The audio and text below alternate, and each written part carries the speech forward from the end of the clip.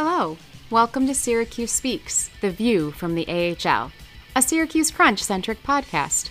I'm your host, Alex Ackerman. Let's get started.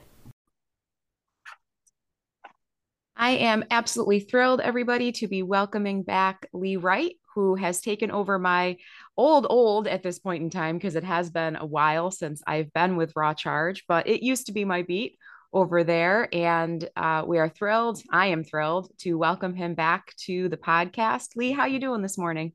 Oh, I'm doing great. Thank you for having me on. It's great to be Absolutely. back.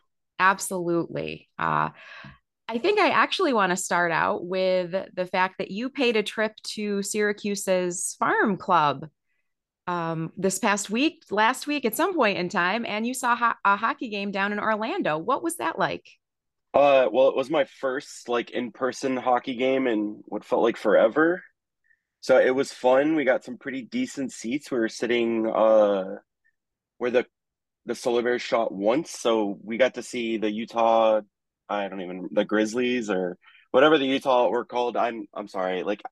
It was fun. It was interesting seeing a different style of play, having watched the AHL all year and, being so familiar with the NHL speed of play, it was definitely a heavier game.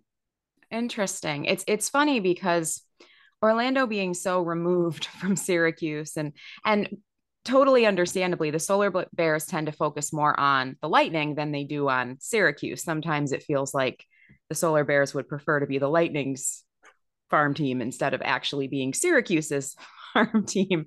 So it's always interesting to check in and see what they're up to and find out, if the game is matching up, because Syracuse really tries, I think, in their systems and how they play to be a good match for the Lightning.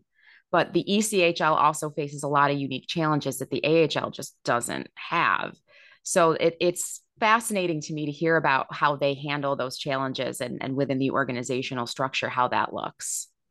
It's very insular. They're very insular. I don't, it's interesting your perspective on how they try to be more of like a lightning, you know, I don't know, organization as opposed to helping the crunch and cutting out the crunch as a middleman because I see them on an island, they do have a few prospects, lightning prospects in their system, but for the most part, I was right before jumping on with you, I was kind of looking to see how often they played. They don't play that much. You know, they Mm-hmm. they kind of have they kind of stick to the old grizzled veterans and the journeymen within the league. But Garrett Sparks is back on the team as a goalie, so that's cool. They have a little bit more consistency in net now, I think. Okay. Yeah, he's Sparks is quite the journeyman. He's been around. Was he with the Toronto organization for a long time? Am I remembering that correctly? Absolutely, yeah. He was in net with Toronto. Yeah, and he spent some time in Orlando before, and so he's been bouncing around, but he's a solid veteran in net. And the other guy, I'm blanking on his name. That's who I saw in net was the other player. That's kind of I think they kind of picked up just to kind of fill the hole for LaFontaine as he Yes. jumped back and Okay. forth between Syracuse and Orlando, but he did not look the as confident in net. And so I think it's interesting the struggle of a minor league hockey team.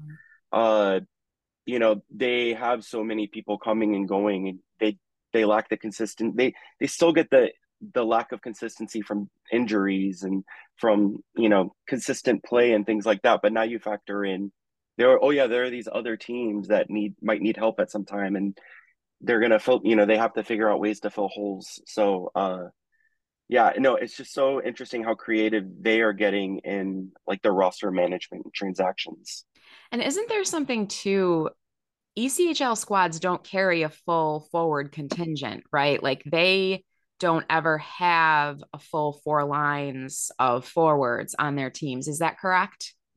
I definitely noticed that when I was preparing for going to the game and I was looking at the projected lineup, they only showed three lines, and Okay. that's bonkers to me because I'm Yeah. so used to it. Seeing the full four lines or the 11-7, but no, yeah, you're absolutely right there. They do not run a full 22-man roster or 22-man team. Yeah, I AHL fans often get a lot of credit for dealing with the inconsistencies and the up and down and the adjustments that have to be made. But honestly, I think ECHL fans deserve more credit than anybody, because the amount of stuff that they just have to put up with and trying to put together any kind of quality when you're really, you must feel like you're just getting the leftovers sometimes. Like you mentioned, the fill-in goalie that is because LaFontaine is sort of bouncing back and forth, and then they have Garrett Sparks, and then they have rando guy number 3 who God knows where he's from, and he's here now, but he's only going to be here for a week or two and then he's gone again. And AHL rosters, thankfully, don't usually have that level of fill-in people. Usually there's somebody in the organization that can be called upon, and if there's not, there's still somebody of like quality out there. ECHL, oh boy. Right, That's and they don't get paid as oh, much. A lot of them aren't on professional deals, so they're not making six figures a year to play the sport that they love. They're doing it on pure love, and I'm sure many of them have side gigs. And as a teacher, I can appreciate that because, we don't get paid enough, and a lot of us have side gigs, and we do what we do because we love it, and so I'm sure that factors into the, strength of play as well. I would imagine that possibility, much like with AHL players, the possibility of getting their NHL call up is motivating. But I feel like with ECHL, there's that extra motivation there because they know that they can make a living playing hockey in the American Hockey League, where in the ECHL, as you just said, that's just not possible. Did you see anybody when you watch? And I know, like, obviously, your views of the Solar Bears are limited, and I totally like get that. But did you see anyone that maybe you're thinking might be able to come up if Syracuse needs some help, or is seems ready to make that jump almost immediately? So I was really looking forward to seeing Jaden Duro play because, you know, it's so funny. My view of the ECHL, my view of the Solar Bears is limited, yet I live basically right outside of Orlando. So, but yeah, no, seeing Jaden Duro was like super exciting, but he didn't show up that day. The next day he showed up on the stat sheet and scored. And so Jaden Duro is that player that I feel like is a bubble AHLer. And the thing that he needs to figure out is how can he manage his game with the size of player he is? Because he's coming in at 5'11", 170, which is, decent like height wise, but he doesn't have a lot of weight on him.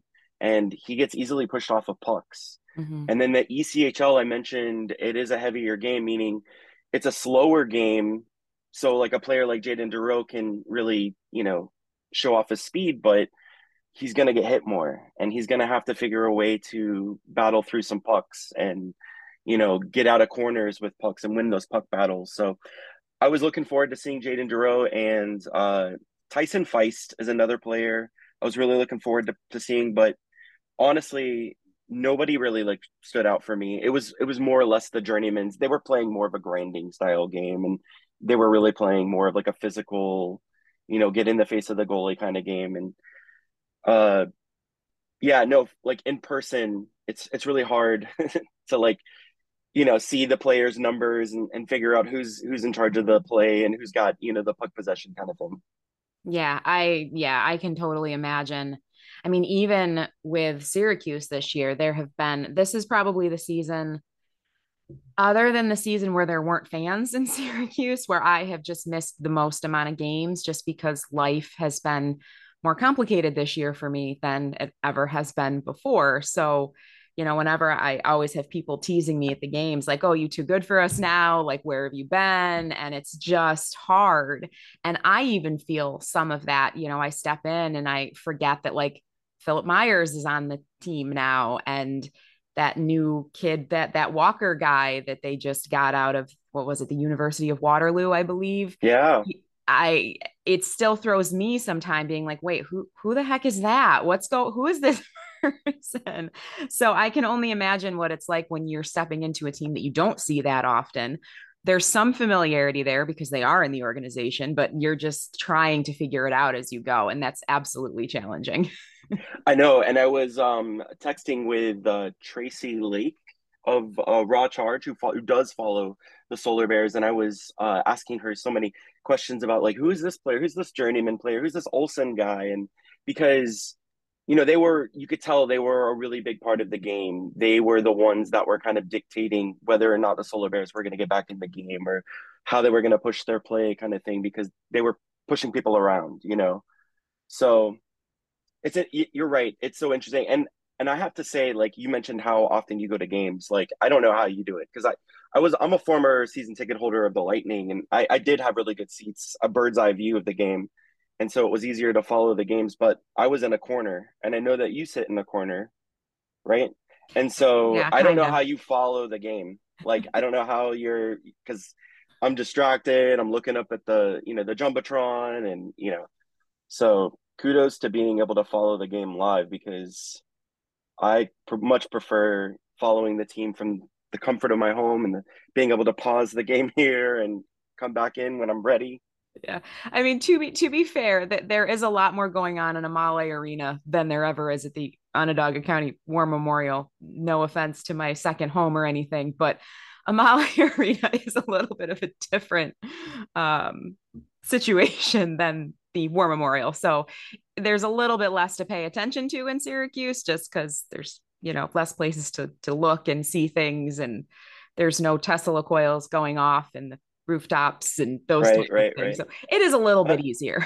and I'm sure the budget is a little bit more for like a Tampa Bay team, but yeah, I could definitely see the ebbs and flows of like the in-game arena entertainment, but I think they do a really good job. I do pay attention between the pucks to see the stuff that they do, and like tossing out Twinkies in the crowd. Like I thought that was hilarious the other night. I don't know if you knew that they were tossing Twinkies. I love stuff like that. I think it gives the team so much credit, character, and kudos to the Syracuse in-game entertainment because the stuff that they do, like I'm lost a lot of times because like we were talking about who's the guy that they always play an homage to, and they Ralphie. do like, yes, I love that.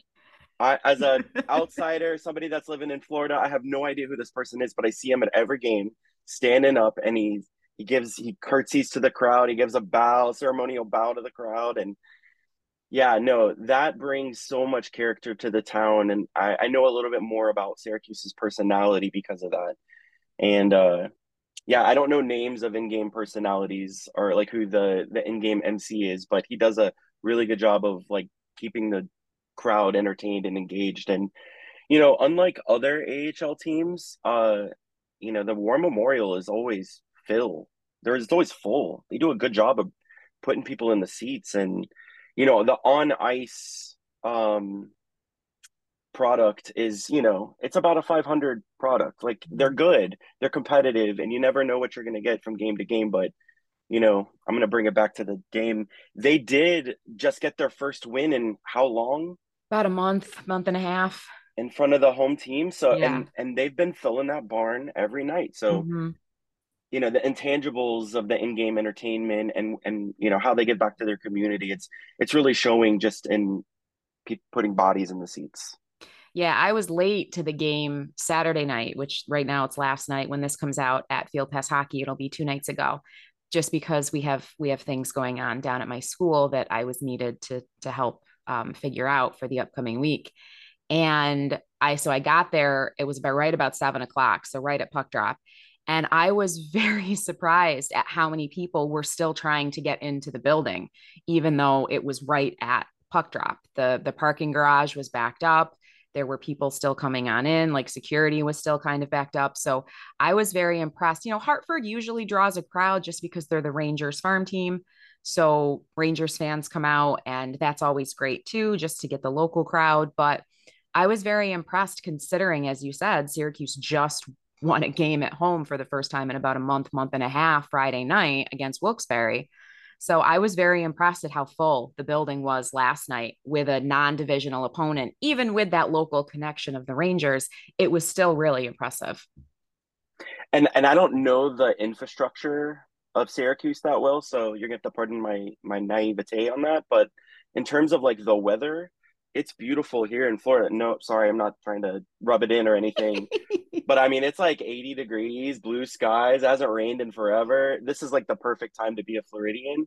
And I'm just looking at the weather up north and like I've gone to a hockey game once in the past, month, and I've already told you like I'm within like 20 miles of the arena of the Solar Bears.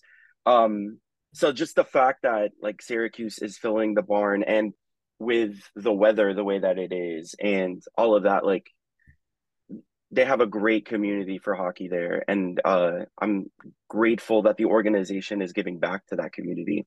Yeah, the level of community work, I think that the AHL in general makes sure to engage in, but Syracuse in particular, especially when it comes to months like this, like Black History Month and months that tend to speak to some of those marginalized communities that maybe hockey hasn't always been kind to and hasn't always recognized and needs to start doing. I know that diversity has been a big conversation in the both leagues in the AHL and the NHL with some things happening on the NHL side that maybe we're not too proud of, but I've really been proud honestly ever since how the team handled COVID and then how they've rebounded with keeping in mind the communities that COVID affected the most and the small businesses that COVID affected the most and giving back to all of these various things that they really weren't able to give back to for a season and a half because of everything that was going on with the pandemic.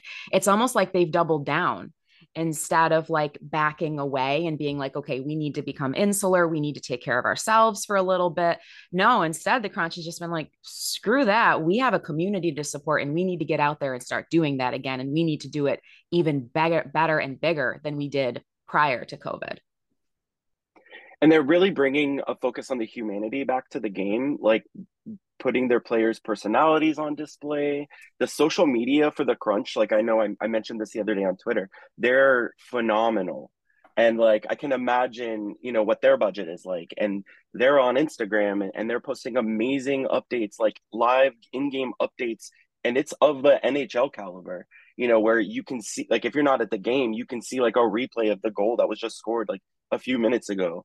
And, their Twitter engagement is really solid. And I appreciate the banter between teams. It can get a little nasty, but it's it's about the character of the teams and showing that the teams are really truly care about the on ice product.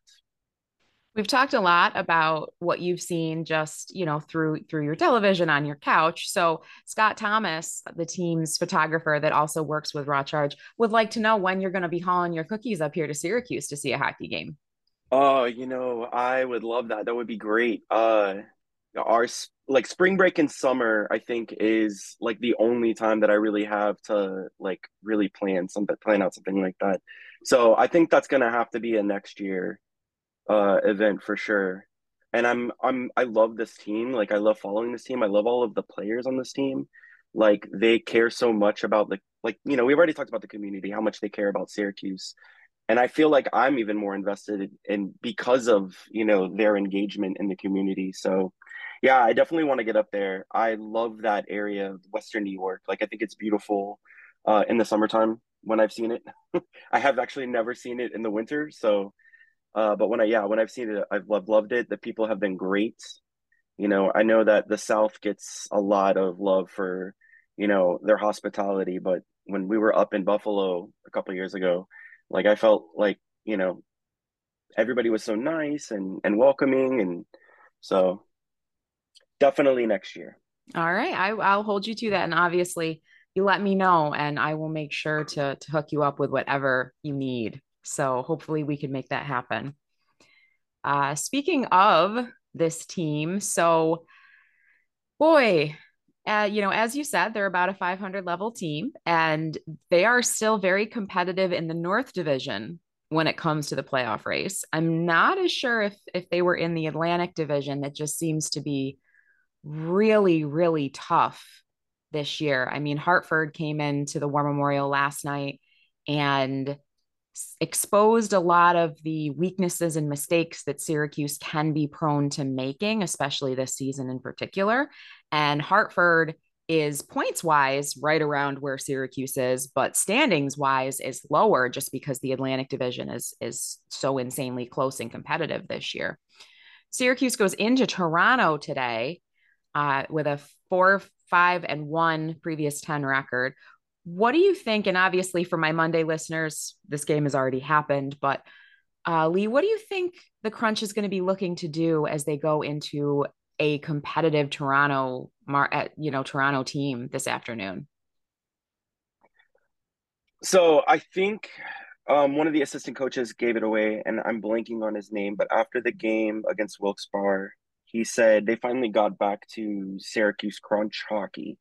And for the past couple of weeks, I have been thinking they've been lacking discipline. Like they've just been taking silly penalties, and that's really been hurting them because their penalty kill is not the greatest. They're middle of the pack in the league. I think I looked, they're the 18th in the entire league in penalty kill. And it's not terrible, but it's not, going to win them any games Yeah, if they take a and lot of penalties. yep, and as the most penalized team in the entire conference, that's problematic. Right. And so that's kind of where my focus was going into our conversation is that I was looking at, okay, let's break that down because like clearly they're having discipline issues. But like what does that look like numbers wise? So in their last 11 games, I say 11 because I included last night's game. Um, you know, shots on goal against, it doesn't really phase them. When they have more than 25 shots on goal against them, they're a 4-3 team. They're a 500 team. When they have less than 25 shots on goal, they were 1-3. But the big factor is um whenever they average more than 5 penalty minutes a game, they are losing. Like those Interesting. that's when they're losing. So uh you know, when they are under 25 shots against a game, it's when the team is taking more than three penalties and their time shorthanded is three. That's when they're losing because that's when they're taking a bulk of their shots against. Like when they're suppressing shots and they're doing a good job of suppressing shots, keeping teams under 25 shots a game, it's when they are lacking discipline that teams are scoring on them. They're scoring on the power play.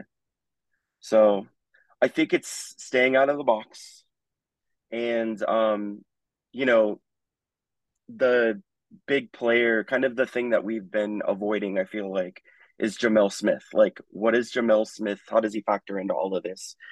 And Jamel Smith is like the top five penalty taker in the entire league. He's over 100 minutes of penalty minutes. And there are only 8 players in the entire NHL with over 100 minutes penalty minutes. I know I'm not saying that's why they decided to loan him to Henderson, but the next big penalty taker of the Crunch is Sean Element with 75. And he's a fighter. And then below him is Daniel Walcott with 71. And he's also a fighter.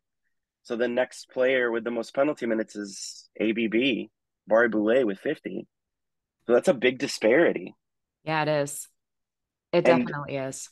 and Jamel Smith is a good player. He's a player you want to have on the ice. So, and I mean, not taking anything away of Element or Walcott because they have their roles, and they have to sometimes flex some muscle. Hmm. But I think it's just staying out of the box and making sure that the people that you want on the ice, the Barré-Boulets, Gabriel Dumonts, the people that are going to be your penalty killer are also out of the box. So being disciplined. To answer your Yeah, question, that is a very interesting look that I just with the back and forth and everything I've personally been doing, I hadn't really considered because one of the things that frustrates me the most is when it seems like the team hasn't been playing hockey for 2 periods and then with 15 minutes left in the third finally decides to play hockey. But now I'm pondering whether that has more to do with like quote unquote playing hockey just means that they're staying out of the box. So they're able to maintain that momentum, which seems to be really important to this group. For whatever reason, the adrenaline rushes and the momentum really seem to result in more consistency for this group than the back and forth stoppages in play, take a penalty, go sit down, change the teams up, do the penalty kill, send them out there, whatever. And sometimes I wonder if when it looks like all of a sudden this team is playing hockey, what they're really just doing is not taking penalties and buckling it down because they have 15 minutes left now to win this game and they know they have to do something to fix it. Yeah, I think that's a really big point, part of them winning games too. That's a really good point that penalties do kind of stop the game. They stop the game flow, and this is a team that thrives on that pace of play. They need to be going up and down the ice. With, I think it's interesting. I do think that Syracuse's best games against an Atlantic opponent has been against the Penguins, the Wilkes-Barre Scranton team, because I feel like that team kind of mirrors how Syracuse wants to play. They Mm-hmm. want to play like a fast game. They want to kind of take the puck up the ice, take a few shots in the zone, and then, buckle down and get the puck out of their zone and push the pace of play and go right back up the ice really quickly. Um, and those were close games. Like I think both games the Crunch won against the Penguins were both 3-2. Mm-hmm. Mm-hmm. So, but yeah, no, like I think it's about keeping that pace of play. It's about staying out of the box, not freezing the puck, not freezing the game at all, and just keeping the pace of play. Because when it comes to shots against, they had 51 shots against from the Providence Bruins the other game, and that was when was it Alnefelt and net had a shutout, Mm-hmm. and they Mm-hmm. they won that game. I mean, uh, they take a lot of shots against in a lot of their wins, and they're fine. It's about not giving up quality chances, not giving up chances on the penalty kill, not giving up chances, not being in the box. So just being disciplined, keeping that pace of play going, I think has been really helpful to the Crunches game. I'm still pondering your comment too about Smith and the speculation is out there. You and I did a fair amount just to try to make sense of the move because in general, loaning one of your team's top players to another team, they kept them out of the conference, which was great, but like that's sort of a sticky thing to do in the American Hockey League. Anaheim did that when Syracuse was affiliated with them way back when. And I have never heard such pointed words out of Syracuse owner Howard Dolgan. This, though, seemed to have a little bit of a different jive to it. And it's really interesting that you brought up the fact that he, even though he had all of the talent and was really a valuable player in that aspect, couldn't really utilize that talent because he was in the box so much. And players like Sean Element and Daniel Walcott, they are supposed to bring that element. They're supposed to be the ones that get the crowd going and get the team going and maybe take some of those not so smart penalties, but they take them at smart places because they know what it'll do. Where Smith, he was more valuable on the ice than playing that type of role. So I can't help but wonder if that did have something to do with the change of scenery and maybe getting him away too from some of those teams that Syracuse plays an awful lot and do tend to get under your skin more often than not as a hockey player. Yeah, developmentally, I think that's a really good point that he probably needed that. Mm-hmm. Um, I mean, I love Jamel Smith. Like as a Lightning fan, I've always thought he was a player that could have easily have been playing on the bottom six of the Lightning and Mm-hmm. been flourishing. He's Mm-hmm. fast, he's physical, he's aggressive, he can fight, he's kind of a middleweight, but he was also really smart. Um and I'm not saying he hasn't been smart this season. It's just I think teams found something in him where they could poke and prod him the right way. I go back to the first series against the Providence Bruins, the one with the suspension game with LaFontaine, and at the end with Jamel Smith, where he also was suspended. And that stemmed from a previous game where the Bruins were cross checking Jamel Smith in the back in front of the net, and the refs weren't calling it.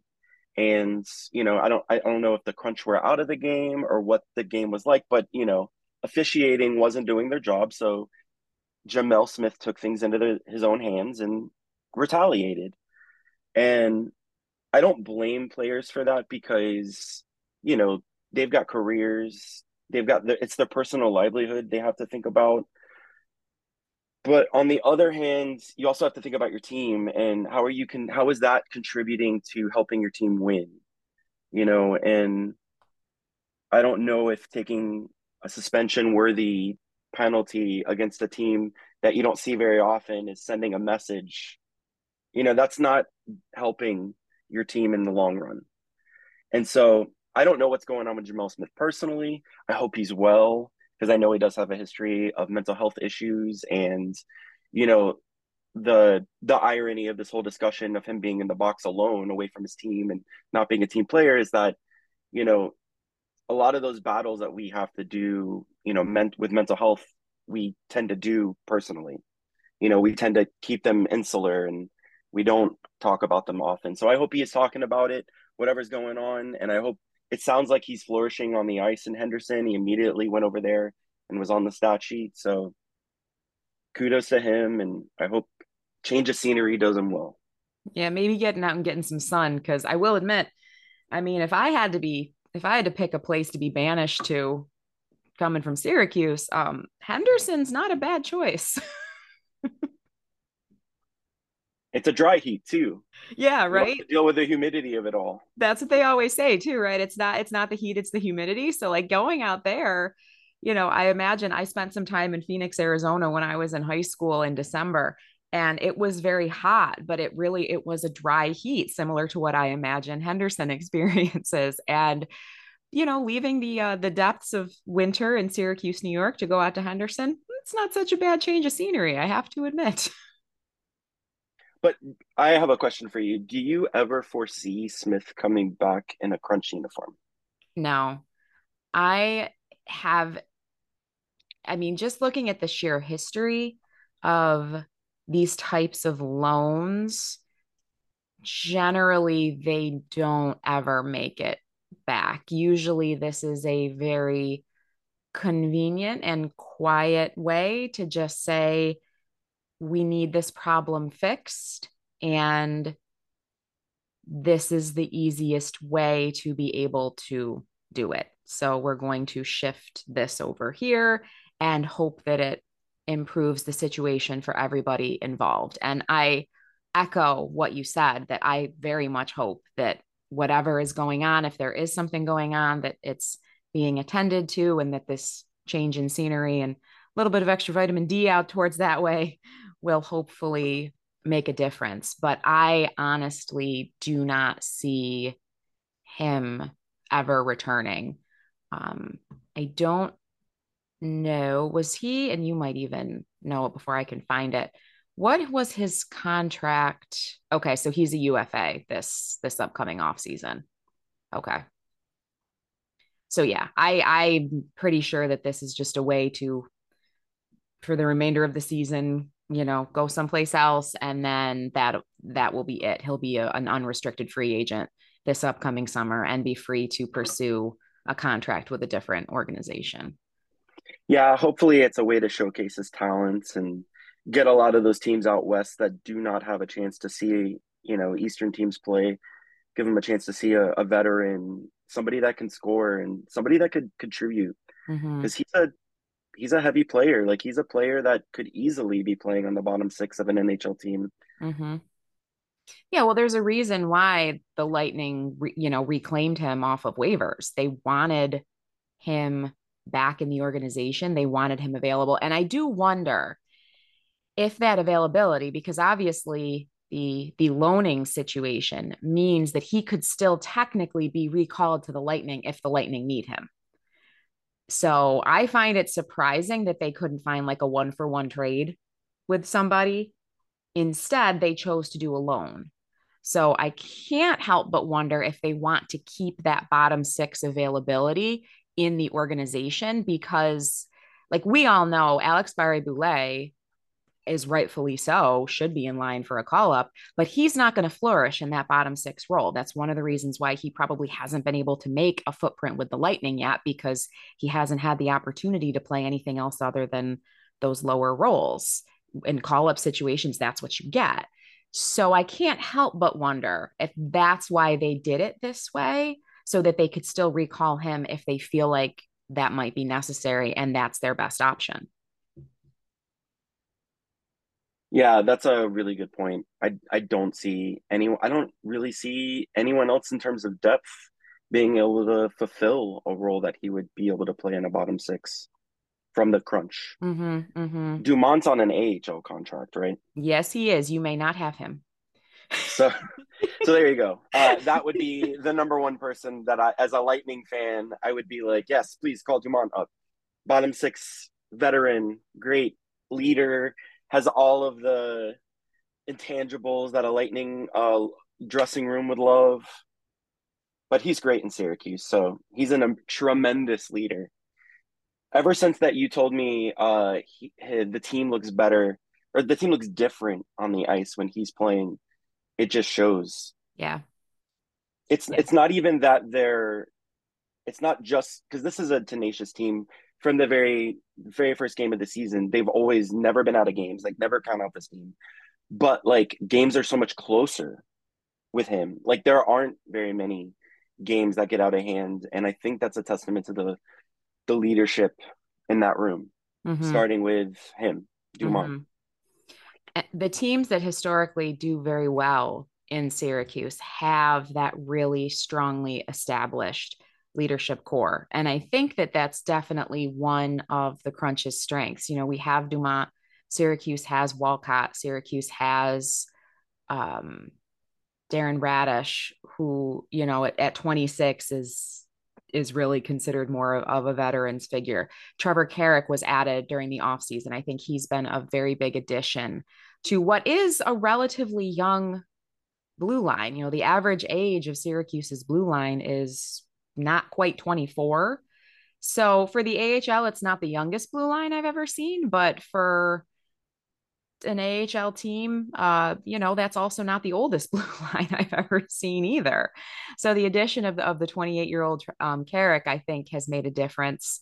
You know, I think that it's you have to lean on those players in the American Hockey League. You know, not to mention my fellow elder millennial, Pierre Cedric Labrie, who's the closest player in age to me that I will probably ever see in the American Hockey League at this point in time. Those guys are the guys that are going to help those games stay close. And they're going to be the guys that are going to rally. And they're going to be the guys that are going to do the example setting that the American Hockey League really needs in their dressing rooms. Yeah, it's so interesting to think about that in terms of like the ages of players because you do have those kids coming out of juniors that are kids, but then you have these college players that like aren't quite kids. I'm thinking of like Declan Carlisle, right? He's an NCAA player, Mm-hmm.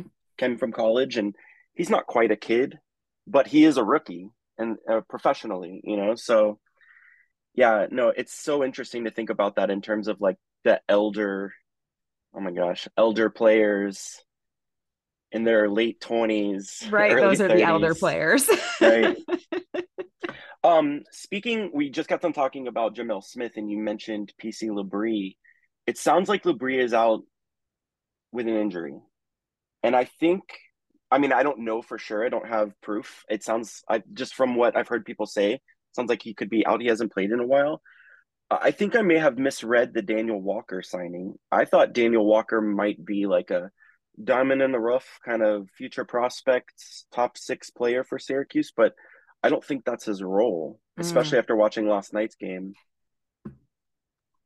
Yeah, that's the first throw the gloves off and actually put on a show fight that Crunch fans have had in a very long time. That was very much of the AHL of old. Um, to see Walker and whomever he fought from Hartford, they threw the gloves off and sort of did the circle thing. And I mean, I feel like, gosh, we haven't seen that level of, they, I guess it's a staged fight. That's sort of what they call it, but of fighting since, man, I don't even know, just because that's not generally what we see in the Lightning organization, for better or for worse. And Um, that was technically his second fight. And so that was the second period. In the first period, mhm, he had a little bit of a scuffle after he took a penalty for boarding, a Hartford player.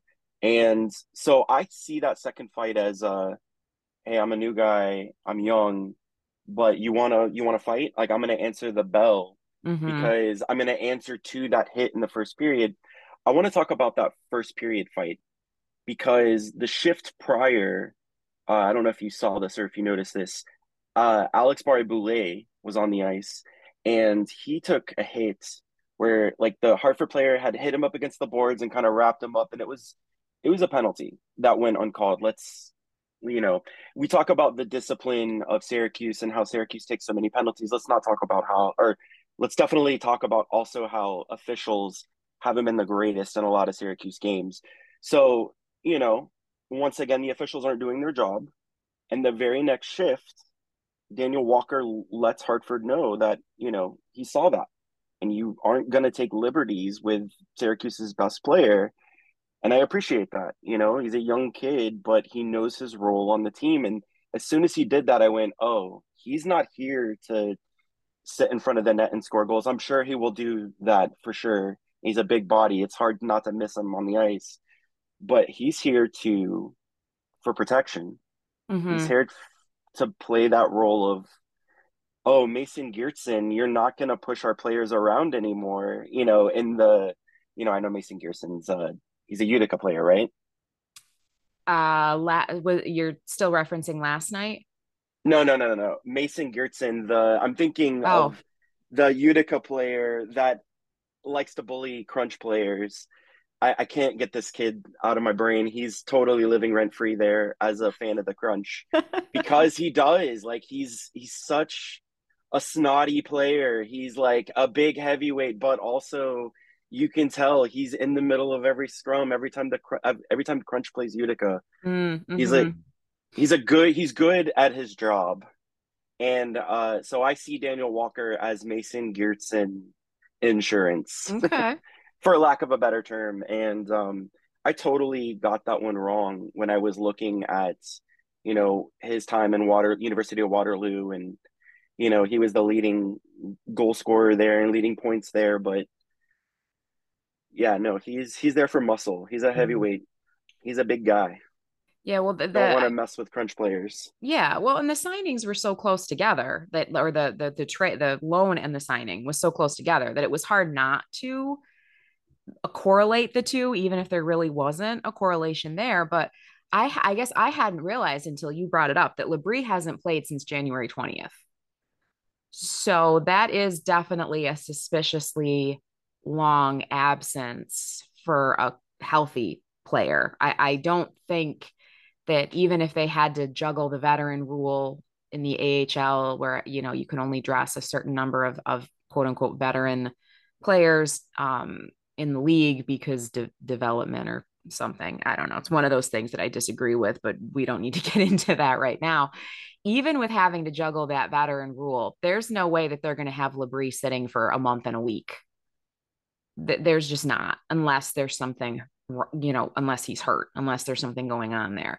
So I honestly think that you're probably on to something, that this is more of a reaction to something going on with Labrie. And it would be great if we didn't have to speculate, if we just had someone come out and say, yep, Labrie's out for the season or out indefinitely or day to day or any hockey term that you could think of. But unfortunately, this is the American Hockey League and we're not that lucky. Right. And you don't want to broadcast to the world that your enforcer and your veteran leader is going to be out either. So I'm sure that's news that the Crunch would absolutely love to keep under wraps, but it was something I noticed a Crunch fan mention in a Hmm. board somewhere, and it definitely came onto my radar. Yeah, yeah. Well, and I could tell last night after Walker's first fight, and the Syracuse crowd, it's still very much a blue collar city. It's still very much a fan base that remembers the glory days of the John Morastis and the Brandon Sugdens and all of these AHL heavyweights that are just written in the lore of Crunch history. And I could tell after Walker's first fight Saturday night, the way he heard the crowd react, I could tell by the look on his face because I sit near the penalty box for Syracuse. He wanted to hear that crowd reaction again. So I'm not entirely surprised, especially with the way he showboated just a little bit after that second fight. He gestured to the crowd to get louder. I am not surprised at all that he went and found a much bigger fight to undertake because he really liked the reaction of the crowd Saturday night to that first fight. He definitely did "Are you not entertained" gladiator gesture. I thought that was great. And I'm not a fan. I'm not a huge like I love the game of hockey, but when it comes to fighting, it's not my favorite aspect of the game. But I do see a need for it when officials let games get out of hand and they don't call it correctly. And I've seen a few of those games with the Crunch, so he will definitely fit in nicely with that when other teams take liberties, the Crunch players. Which is going to be, potentially an issue that Syracuse is going to face. Syracuse has a really long March schedule. They have 13 games during the month of March, which is the most out of the entire season. It's good to sort of be back to normal because March has traditionally been a very heavy month for Syracuse. I think that Dolgan likes the schedule to be second half heavy because it really ups the ante of the race to the playoffs and the final sprint at the end of the season. So as we look at Syracuse's March schedule, they face Cleveland, Lehigh Valley, Utica, Laval, Rochester, Providence, Bridgeport, Wilkes-Barre, Scranton, Rochester, Utica, Hershey, Utica, and Belleville. So it's a wide variety of opponents throughout the month of March, which is a little surprising to me that it was spread out this much with having a lot of Atlantic Division teams and then your usual Utica 17,000 times and whatever, but Syracuse isn't really going to be able to get into like a groove by facing any one of these teams more than two or three times throughout this 13 game slate. So pick out a couple of like banner games that you might be looking at where Syracuse really has to go out and make a statement that, yeah, we're a playoff team and we're here to stay. And this is who we're going to prove it against. I think the way that Syracuse has played Utica this year, Utica being a team that's not going to put up a lot of goals, but a more defensive style system that has really great goaltending. I think the way that they've been playing Utica is the way they're going to want to play going into the playoffs. The reason I say that is I mentioned already that I liked the way that they played against the Penguins, Wilkes-Barre Scranton, because um, they were close games. I feel like when you get in a series where you're seeing the same team over and over again, the games are going to be closer than not. They're going to be a little tighter. So playing those games against Utica, who is already going to be a rival that you can look forward to seeing in the playoffs, should both teams make the playoffs. That's going to be something that I would really want to pay close attention to. Belleville is another team like that too. You mentioned Belleville. Mm-hmm. I I think it actually benefits and behooves the Crunch to have such a variety and not get to play that same team over and over again because they do get to put their system up against different styles of like teams. And so rather than playing Utica 4 games straight going into the playoffs and then having to maybe play them again the first round, you're playing a lot of different style teams, so you can focus more on your game and your system and doing the right things that you can control on the ice. And then once the playoffs start, then you can game plan for the other team's system, the other team's game. Mm-hmm. Which will contrast with Syracuse's April, which only has a handful of games as the season ends in the middle of April. But Syracuse, out of those handful of games, will play Utica 3 times, Laval twice, Rochester twice, and then a random game against Wilkes-Barre Scranton. So as per usual, Syracuse's April is very North Division heavy as those playoff matchups really start coming into view. But I like the idea that it could really benefit Syracuse to play that many different teams in March as they're really refining and trying to figure things out. Now, the big question is NHL trade deadline is coming up. Do you foresee any major adjustments to Syracuse's roster, either because the Lightning did something or because, Syracuse ended up benefiting in some way from something the Lightning did for them? I'm so grateful that you brought this up. The East in the NHL is such an arms race. Like every team in an Eastern playoff picture is loading up. And as you know, the Crunch played hard for last night. I'm thinking of like the deals that the Rangers are about to make, potentially this weekend. I'm thinking about the deals that Boston is making and the players they're willing to give up from their Providence team that has been so dominant so that Boston can make a run. In terms of the Crunch, I really see the Lightning cap situation and their contract situation being more of a one for one. So if the Crunch do lose a player, I'm thinking of like a Philip Myers style player, which would help the Lightning, which would help the big club because it would help give them some cap relief because Philip Myers is making some pretty good money. Then they would definitely need to bring in another defender to fill that spot. Please. Or right, or I know that we were asked, who would be a Lightning player that we could see going down to the Crunch. The only player that really fits the bill that's currently on the Lightning roster is Hayden Fleury, who's a defenseman, but he would have to pass through waivers. Mm, So I think in order for him to be able to pass through waivers, I think Julian Brisebois, Stacey Roost would want to see where teams that would want to pick up a style player like Fleury, where they're at in terms of their rosters mm-hmm. before sending him on waivers and before, where they're at also to going into the playoffs because it does hinge on, where who's on the Lightning. Did they bring in additional veteran defensemen? Because Hayden Fleury really isn't that veteran defenseman that the Lightning need going Mm-hmm. into the playoffs. Mm-hmm. Um, so if the Crunch lost a Philip Myers kind of player who has been tearing it up in the AHL recently, he's been very hot since I called him out on the last time I was on your podcast. I would also like to mention, I'm going to put this out there because I have like such a really great power in bringing out the best in players that have been playing the worst. I had called out oh my gosh, I am blanking on his name. The NCAA player that started with the Lightning and then oh my gosh, why am I blanking on his name? It's because he hasn't been scoring very many goals. Cole Koepke.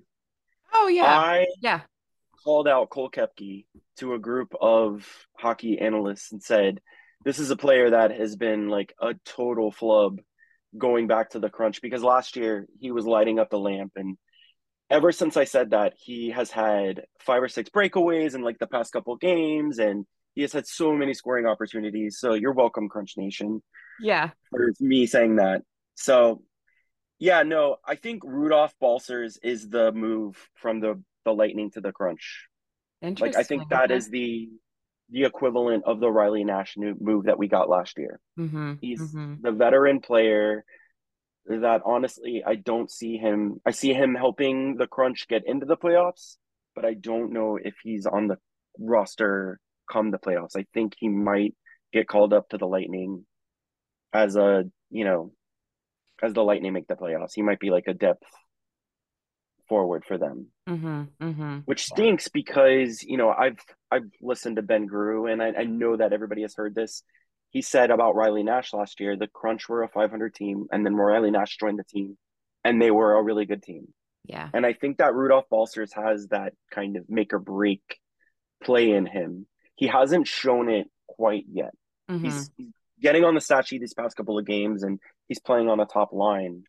But he's a player that he's an NHL player playing in the AHL, I think. Mm-hmm. Mm-hmm. Yeah. And it's tough in this league, and I'm not sold on Syracuse being able to make a huge run this year in the playoffs. I'm not there yet. I'm just not. First of all, I don't think the goalies are healthy enough. This issue that both Syracuse's goalies have been battling, whatever the each issues are. I'm sure it's not the same issue, but like each of them has been battling some pretty significant physical ailments this season. And I am not convinced that alone that alone is going to play a pretty big part. Goaltending is pretty big in the AHL playoffs in particular. And I just don't see the health of those two really pushing Syracuse too deep this year. And I also don't see any North Division team getting out of the Eastern Conference final, to be honest with you, um, judging from what I've seen out of the Atlantic. But, you know, if I had a penny for every time I was wrong about this team and about the things that the Lightning were going to do and what they're paying attention to, I would not be looking for a job at administration. I'd be sitting on a beach somewhere. So, it's going to be very interesting to see what the trade deadline brings and where this team goes from here on out. I'm curious if the game is on the line, if the season is on the line, they're in a do or die game. Who do you have in net if everyone's healthy and everyone's playing at the best of their ability from what you've seen?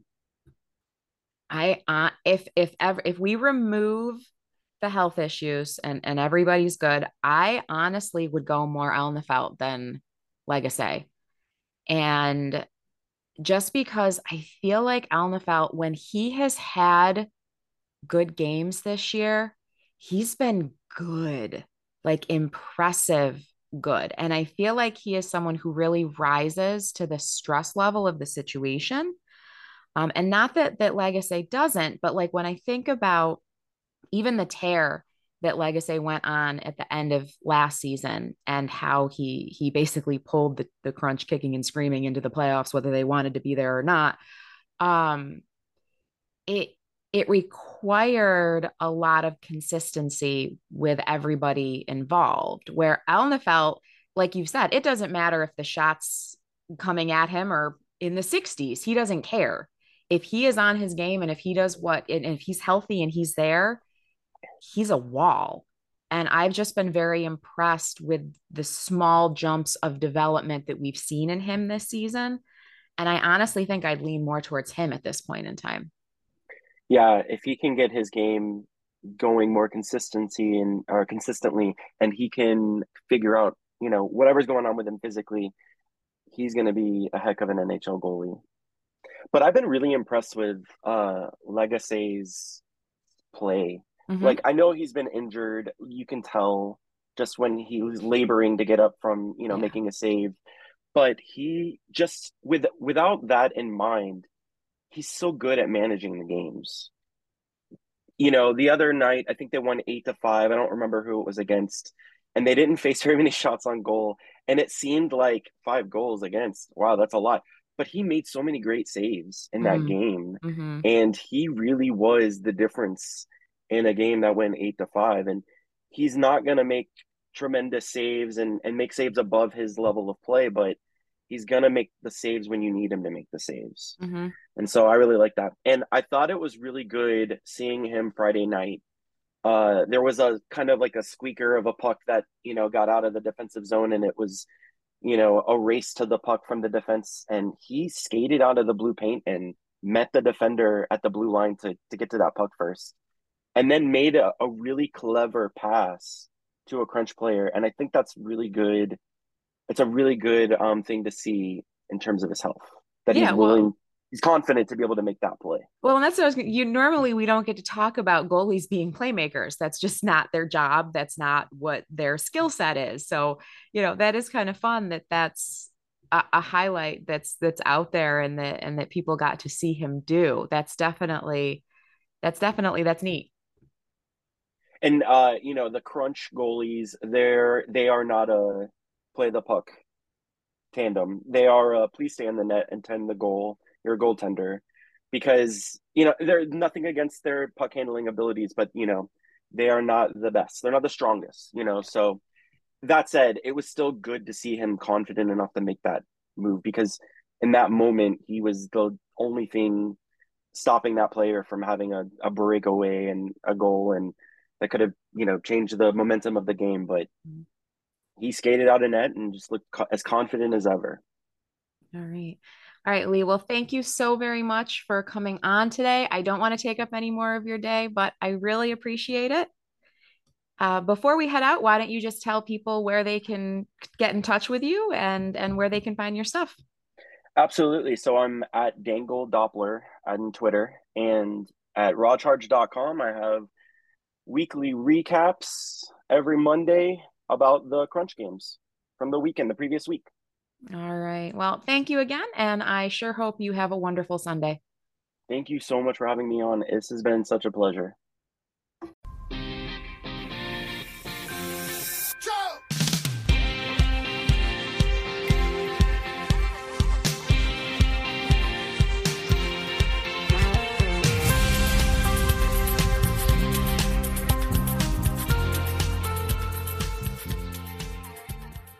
I think that will do it for this week's episode. As always, thank you so much for listening.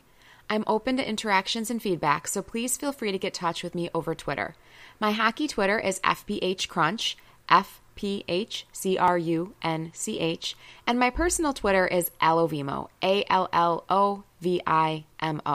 My personal Twitter is protected, but if you want to send me a follow request and I can see that you're a hockey person, I would be more than happy to go ahead and add you over there.